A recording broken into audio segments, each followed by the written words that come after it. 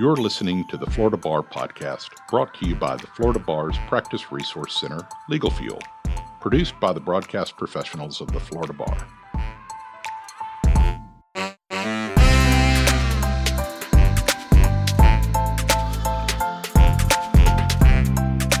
Welcome to the Florida Bar Podcast, brought to you by Legal Fuel, the Practice Resource Center of the Florida Bar. We're so glad you're joining us. This is Christine Bilbrey. I'm a senior practice management advisor at the bar and one of the hosts of the show, which is being recorded from our home offices in Tallahassee, Florida. And I'm Carla Eckhart. I'm a practice management advisor at the Florida Bar and a co-host of today's podcast. Our goal at the Practice Resource Center is to assist Florida attorneys with running the business side of their law practices. We focus on a different topic each month and carry the theme through our website with related tips, videos, and articles. So the Young Lawyers Division of the Florida Bar has been extremely productive during the pandemic. Last month on our podcast, we had YLD Inclusion and Equality Committee members Iris Elijah and Anisha Patel on the show to discuss the new YLD Guide to Parental Leave. And then we learned that the YLD Technology Committee had released a new pocket guide to social media in collaboration with the Florida Bar's Ethics and Advertising Department. The rules regulating the Florida Bar are extensive and are updated frequently, so having a committee sift through them to produce a well-resourced guide on a particular topic is invaluable.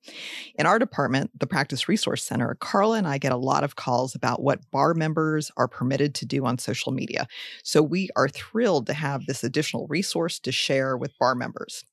And joining us today to discuss the new YLD Social Media Pocket Guide is the chair of the YLD Technology Committee, Jesse R. Butler.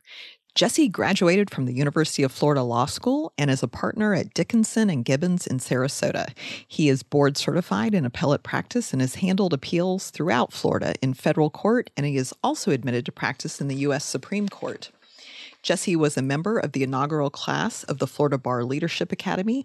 He previously served as president of the Sarasota County Bar Association's Young Lawyers Division after serving for several years on the board as a director, and he is also the chair of the 12th Judicial Circuit Grievance Committee.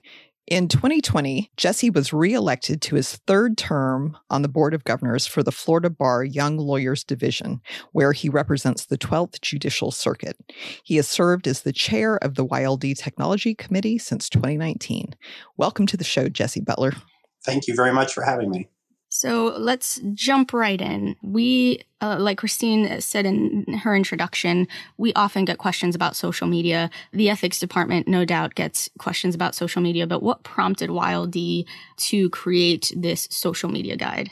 So when we started our year, we were trying to figure out what would be a good use of the committee's time. And we also, as a committee, get a lot of questions about what lawyers can and can't do. And as an organization, the Board of Governors is always dealing with these types of issues. And it was actually, the original idea came from Adam White, who's our current president of the Young Lawyers Division Board of Governors.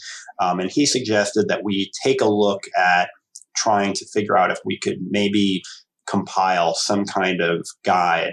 So that was a pretty broad direction that we were given, and we decided to undertake this project of essentially trying to gather, as you said, that the rules are always changing. Mm-hmm. The bar and the ethics and advertising department have a lot of materials out there that they've put out over the years, but there was never kind of a one-stop shop to go to get these types of questions, at least frequently asked questions, answered. And the technology's changing too. So, I mean, we have materials on our website and we're constantly having to update that. But this kind of, it doesn't speak to one specific platform, which is interesting. It kind of just brings everything together and gives everyone a general idea of how to behave across all platforms, which is interesting. Yeah, there's certain rules that apply cross-platform, certainly. And I think most of the rules apply cross-platform. It's just when you come to trying to implement them, whether you're dealing with a Facebook page or a LinkedIn page or your personal website, you start to ask questions about, wait, how does that rule actually apply to this context? So we've tried to give an overview of what the rules are, but then also give examples specifically of, are you talking about your website? Are you talking about a firm newsletter that you send through some kind of an e-blast? Are you talking about paid pop-up ads or Facebook advertisements? And those types of questions come up, and it's not always intuitive what the answer is going to be.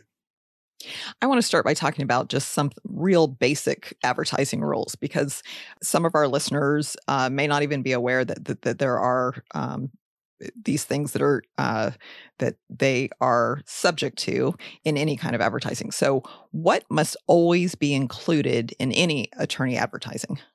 So, all advertising is subject to the basic advertising rules. And that includes all advertisements have to include the name of at least one lawyer, a law firm, or a qualifying provider, if applicable, responsible for the advertising content.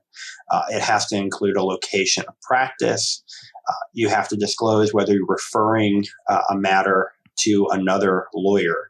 And certain information in an advertisement has to appear if you're using multiple languages. It has to basically all be all the required material has to be provided in multiple languages. And I want to jump in because since the pandemic, so many people have been working virtually, and we get this question a lot. They'll say, well, I don't have an office right now. I'm working from my home, or I've moved back to my parents' house, And so we always have to, I just want to pop in on this one little point. When you say it's a municipality, so you have to say, I work in, I'm in Sarasota, Florida, or I'm in Dade County. There has to be some sort of, it doesn't have to say an address for all of the virtual attorneys. So I just want to make that point. Good point. So I think it's also very helpful how your committee has specifically addressed the different social media networking sites like Twitter, Facebook, and other professional networking sites, including LinkedIn, because they're used in different ways. And then, like we mentioned earlier, the rules apply generally across the board, but we use them differently for personal and professional. And sometimes the lines get a little bit blurred between our different profiles. Can you talk about when the advertising rules apply? And do you have some best practices that you can share when using them for business versus personal or vice versa? Sure. So in general, I think as an attorney, it's best practice to think that any type of platform that you're using, your default should be, I'm probably required to comply with the advertising rules. There are some exceptions. If you're talking about a profile that you have on social media that's purely for personal purposes and is not used to advertise your business or to advertise yourself as a lawyer, then you probably aren't governed by the advertising rules. So if you've got a personal Facebook page, you never talk about legal work, never try to get clients, you aren't talking about your law firm, you're just sharing family photos and talking to your friends about their vacations, you're probably okay, and you're not talking about a site that falls under the advertising rules. But if you do use your Facebook page, for example, to talk about your law firm and share, client results and things where you're bragging about, hey, I went to court and I won, and hey, I'm using that platform to advertise yourself as a lawyer, you probably should be cognizant that the advertising rules might apply. So I think in general, the big distinction is, are you completely separating yourself from your role as a lawyer, or are you blending those together? And obviously, if it's a LinkedIn page or it's a website or a Facebook site set up specifically to advertise your business, obviously the advertising rules are going to apply in those circumstances. I know that sometimes, a lot of the time, you have to submit it for approval to ethics and advertising. A lot of people aren't aware of that. But what if you're techie and you're making those great, frequently asked questions videos and you're posting those up on YouTube? Do you have to submit videos to ethics and advertising? Generally speaking, yes. If you are putting up a video, it should be submitted to ethics and advertising to make sure that it complies. There are some exceptions, but I think that that's one area where we frequently have people come to us and say, I didn't realize that putting up a YouTube video, I needed to get pre-approved. And you do. If it's an advertisement, which under your scenario it probably is, then you do need to get approval for it. And I think it's important for members to realize, again, always ask, always contact ethics about your intended future conduct. But a lot of times these platforms sort of themselves in the settings kind of blend your personal and business profiles. I know with Facebook, for example, a lot of times in order to have a business page, it needs to have an admin, a personal account attached to it.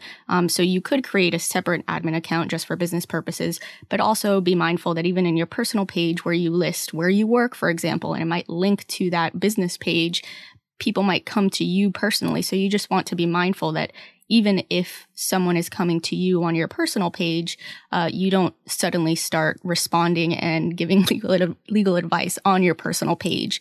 You want to make sure that, they may reach out to you personally, but you respond to them through a different medium or through the business page, because you just want to avoid blurring those lines any further. And of course, checking privacy settings and checking all kinds of settings to further avoid those blurred lines. But be mindful that personal and business pages can be quickly accessed through the same app by just a click of a button. So be mindful that, when you're scrolling through your feed, for example, don't like anything inappropriate or, again, business and personal are often blended. So be mindful of how the app has that set up, I guess. And, you mentioned something that raises a good point as well. Just because the advertising rules don't apply to your personal page doesn't mean that you're not governed by other ethics rules. And certainly as a lawyer, even if you're talking about your entirely personal Facebook page or your MySpace, if anyone uses that, whatever the networking site is. But the bottom line is you still have to be cognizant that you, as a lawyer, you said, watch what you say or watch what you post. The ethics rules still apply. You don't have carte blanche to say or do anything just because you're on a personal page. But the advertising rules are a separate issue. That might be another good guide that the YLD could make. If you're still on MySpace or maybe you, because we keep hearing all these stories. No. Let's stop this right now. Get off MySpace. Let's stop it right now. Okay, fair. But if you are that generation, we've heard about the people who thought that they were at the top, they were using it as a search window and they didn't realize that they were posting things that the whole world could see. That's happened to politicians. I mean, we've all, I think, become a little more techie during the pandemic. But, I think we have a whole CLE about, the guy who said, I'm not a cat. So there's a lot of stuff going on. So yeah, be careful that you're not, or you think that you are direct messaging someone and you are not. You are, everyone can see it. Yeah, those are just, I think, general tech tips in the modern era. Don't accidentally blast to your entire friends list something that was supposed to be a private message. Yes.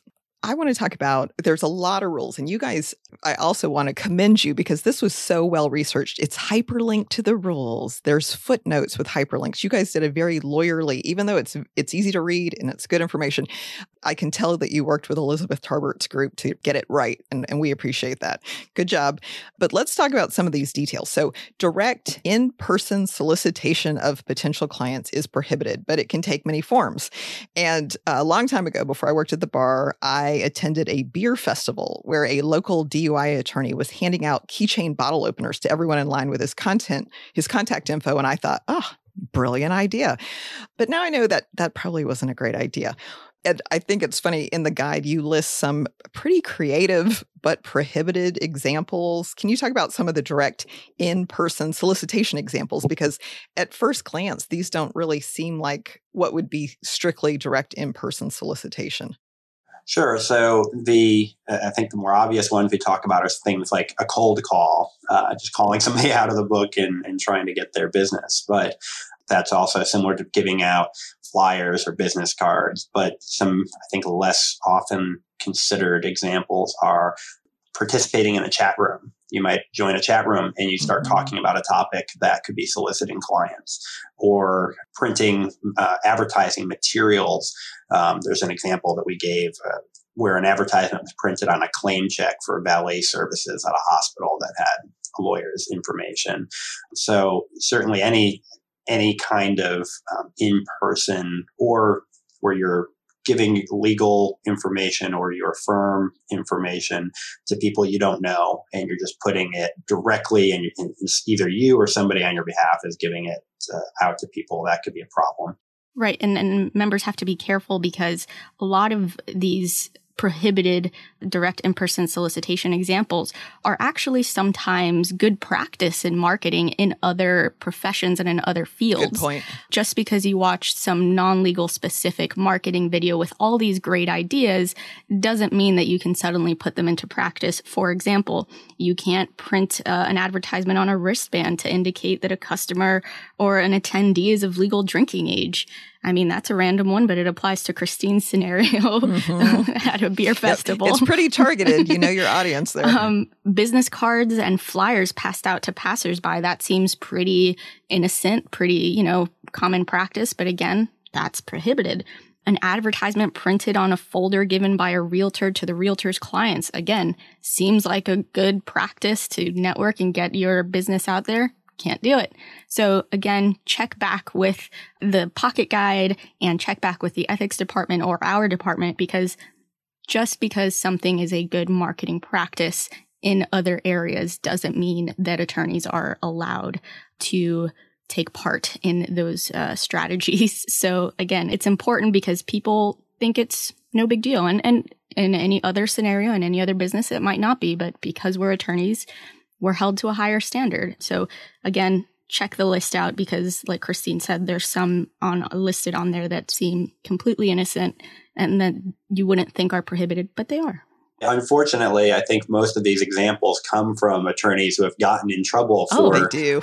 Definitely engaging in this conduct. So something happens and they wind up making the list, so to speak. So you wouldn't be the first person to accidentally get yourself in trouble by direct solicitation. Right. Because you think of in person, meaning that you have to be there. So like the chat room, you really are there. So I feel like that one, as far as social media, you're there, you're doing it yourself.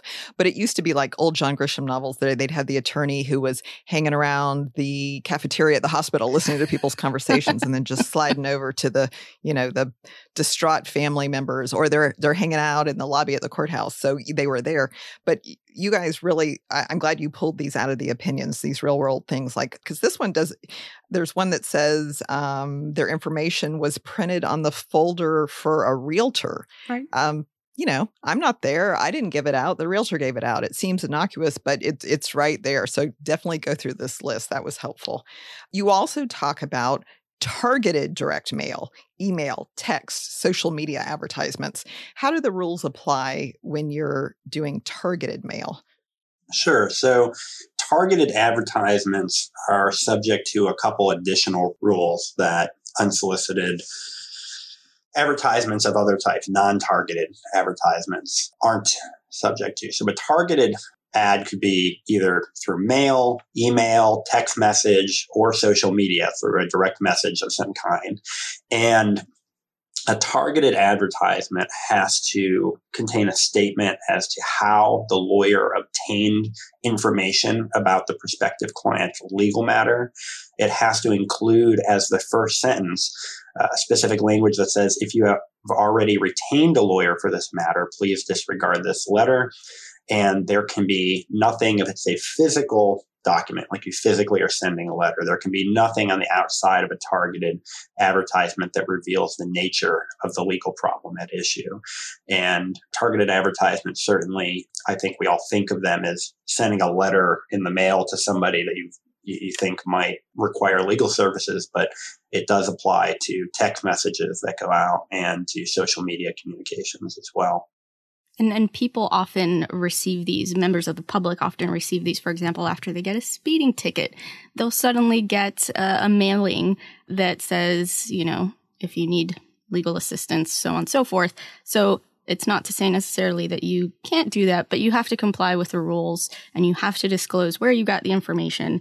But again, be mindful that when you're reaching out to potential clients or prospective clients, different rules apply. It's not like reaching out to an existing client. So it doesn't matter whether it's direct in-person solicitation or targeted. Check the rules first because they're not your client. And one of the most important, I think, developments recently on the targeted advertisement rule was in 2020, the Florida Bar Standing Committee on Advertising Guidelines issued an opinion that described that posts that lawyers pay to appear in the feed of consumers that the lawyer knows has a specific legal problem and which the lawyer has no prior family or professional relationship with are considered targeted social media advertisements. So that can be, a Facebook ad that goes to specific categories of individuals that you think, based on their geographic location or their preferences, might require certain legal services. So they've clarified that those types of advertisements or direct communications are considered targeted media advertisements. And so they are subject to heightened rules. And usually they have to be filed for review before they can be utilized. So there's not a complete prohibition on them, but you need to be very aware before engaging in those types of advertising campaigns that there are additional rules, and you shouldn't just go out and pull the trigger on sending out these advertisements without understanding the full scope of what you're doing. Right. I think that applies across the board. Again, advertising campaigns for members who are not familiar with what they are. If you have a platform like Facebook, you can pay to have advertising campaigns to sort of reach larger markets. And you can actually, like Jesse mentioned, you can actually select the geographic location of where you want that advertisement to appear. You can select specific groups that you want it to appear, whether it's, by age or by gender, whatever it may be. So at that point, like Jesse said, it becomes targeted. So just because Facebook is doing the advertising for you doesn't mean that the rules don't apply. You have, by selecting this ad campaign and selecting to target a particular audience within Facebook, you are now targeting prospective clients. So again, be mindful of the settings, learn how to use the platform before you start putting out any ad campaigns out there, because again, rules still apply. So now that we've talked about targeted solicitation, can you explain what a non-targeted solicitation is? Sure. So a non-targeted solicitation is, it's funny because it's not a targeted solicitation. But I've never been asked to define it in reverse, because a targeted ad is, I think it's best to start with that. A targeted advertisement is one that's prompted by a specific occurrence, right? So, for example, lawyer sending an ad to someone the lawyer knows has been arrested, or an advertising for somebody who knows that somebody's house is in foreclosure. That would be a targeted advertisement. But on the other hand, if you're sending out just bulk mailers, you're just sending out you have some kind of an ad billboard that you put on the side of the road, or you have a park bench that you put an advertisement on. That's not solicited. It's out there. The general public can see it. So I tend to think of it as, just the bulk advertising that isn't directed to anybody in specific or in particular. That would be a non-targeted advertisement as opposed to a targeted advertisement. Right. And I think it's important to note that it really is non-targeted unless the advertising lawyer knows the recipients have a specific legal problem. So if you don't know of a specific legal problem, again, it's just you're sending out bulk, then it's likely a non-targeted solicitation. But if you got their information from some kind of database, or if you're doing an ad campaign and you really narrow down the demographics of who is seeing those ads and what searches they're doing. So if someone's searching DUI and you want your ad to pop up when someone searches DUI lawyer, it's likely that it's going to be targeted at that point, because at that point there is a specific legal problem that someone is looking for. So again, be mindful of what you're doing and how specific your advertisements are.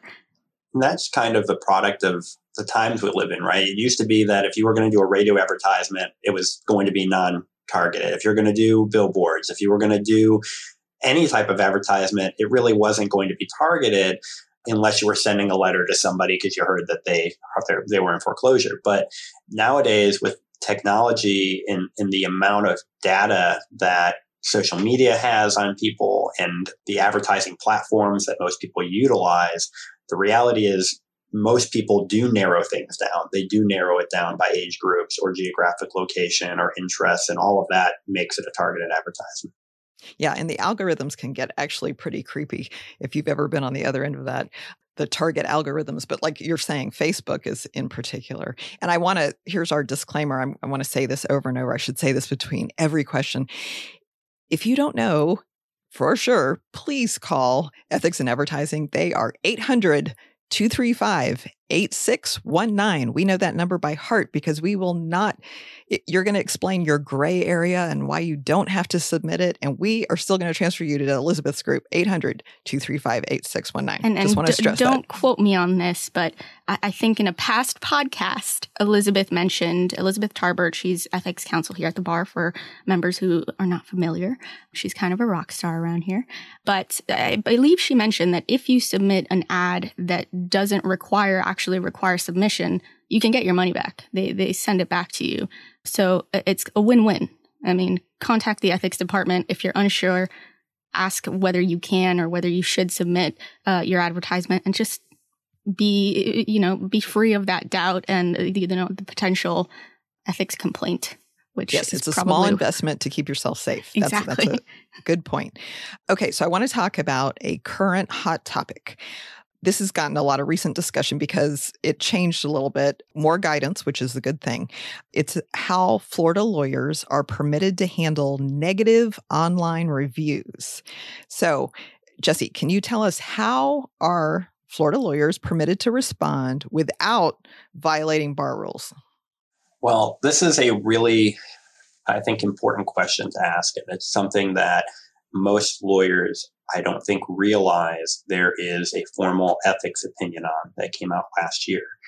And the reality is, as a lawyer, you can provide very little in response to a negative review because you still have obligations to maintain the confidentiality of your client, and you can't use that as an opportunity to violate those obligations. So the Florida Bar has suggested two forms of response that would not violate Rule 4-1.6. And the guidelines, or I should say the ethics opinion, says that you can either say that your duty is to keep client confidences and that has few exceptions. Therefore, in an abundance of caution, you don't feel at liberty to respond essentially to their post. And there's a specific language that the bar publishes. Or you can basically say, as an attorney, I'm constrained by the rules regulating the Florida Bar from responding in detail, but I'll simply state that it is my belief that the post presents neither a fair nor accurate picture of what occurred, and I believe that the post is false. That's essentially, in a nutshell, and summarizing a little bit, what the bar has said you can say.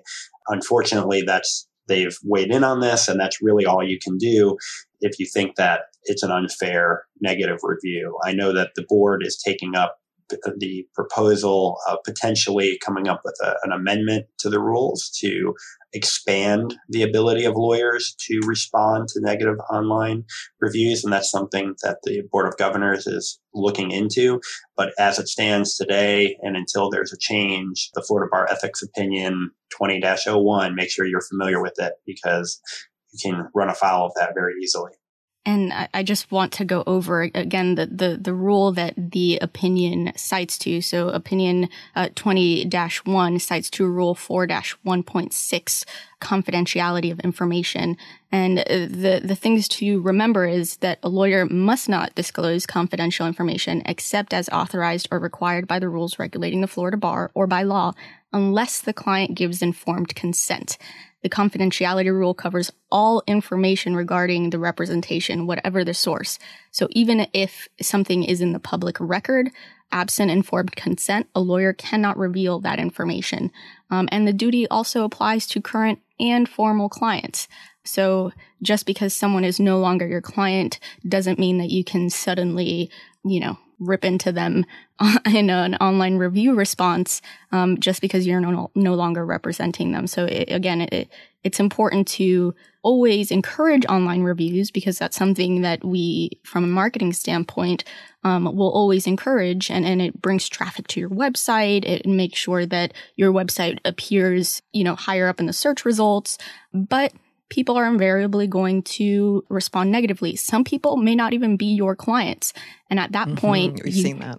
You want to contact the platform, Google, whatever it may be, and let them know that that can be taken down because that person is not actually a client. However, when they were or are a client, again, just follow the sample responses. Jesse just said one of them verbatim, and there's one other sample response.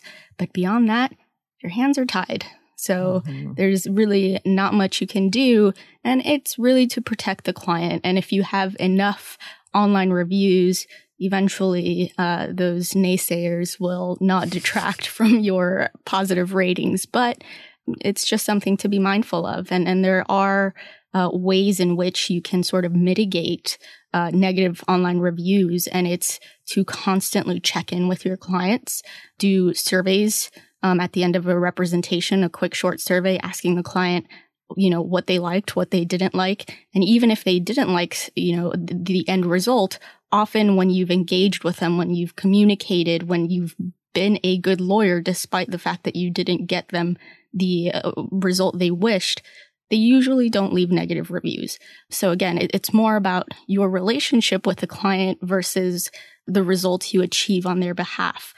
So be mindful of that. But no, do not respond. And I think it's hard not to respond in anger, like right in the moment. Exactly. It feels very personal, especially if you really went to the mat for them and it just didn't go their way. Right. I understand that. Right. But I'm glad, Jesse, that you guys put those in there so people can reach for that instead of, just like copy paste the language. Yeah. Really, all you can do is copy and paste the language according to the bar. Exactly. That you have two options on what to say. Exactly. So you got to pick one or the other. Exactly. We've all seen a lot of testimonial type TV commercials, or always hear in the Panhandle billboards, the giant billboards with the giant checks. What should our listeners be aware of if they want to include some of their legal wins or their professional accomplishments in some social media advertising?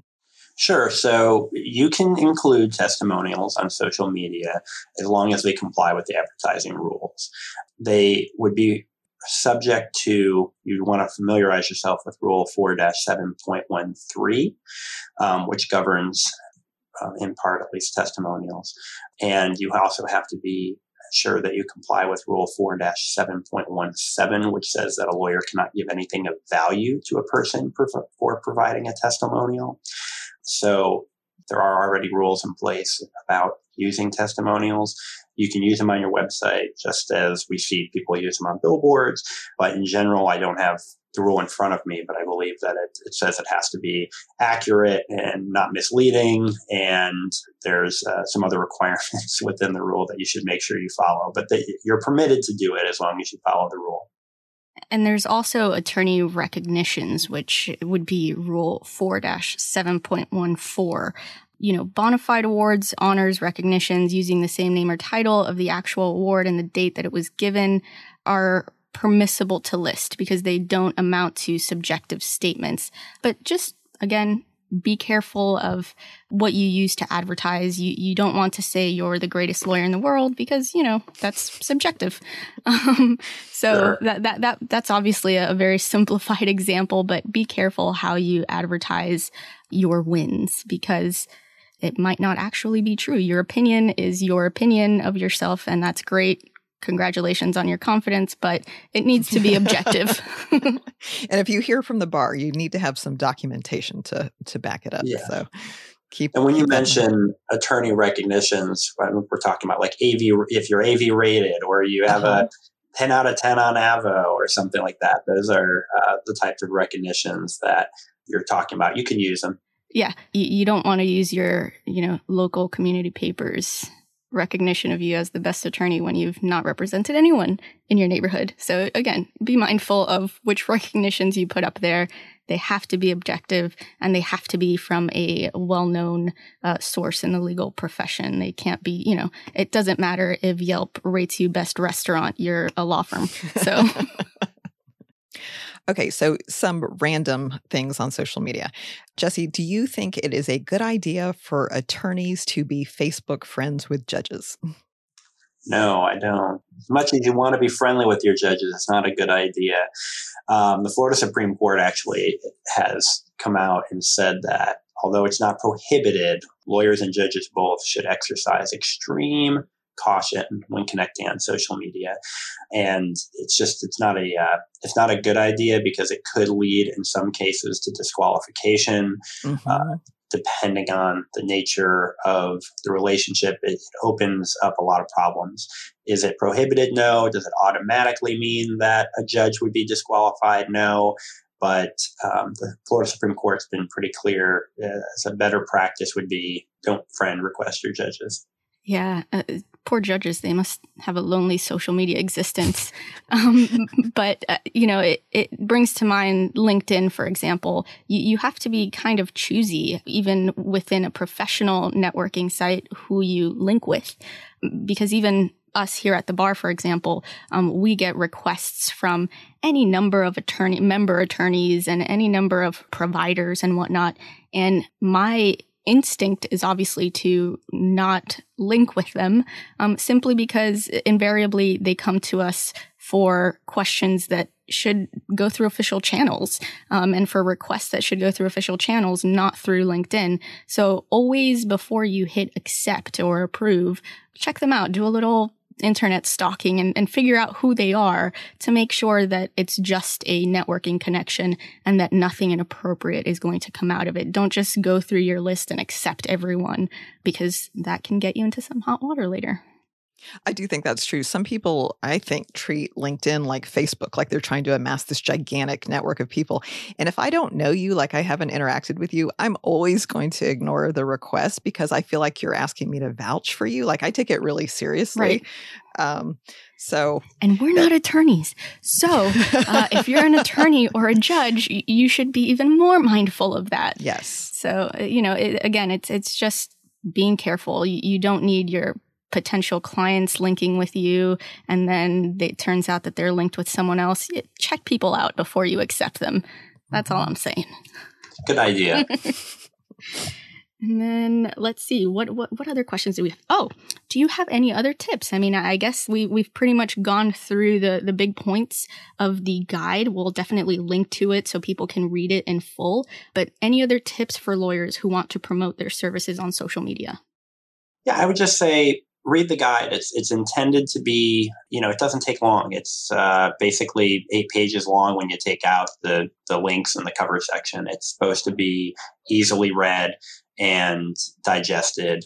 You can refer to the hyperlinks and stuff if you want to read more, but it's a short read. It's a pocket guide for a reason. It's something to be a quick reference material. You shouldn't be afraid of having a website or having a Facebook page or doing targeted advertisements as long as you're complying. And you should just make sure that you know how to comply.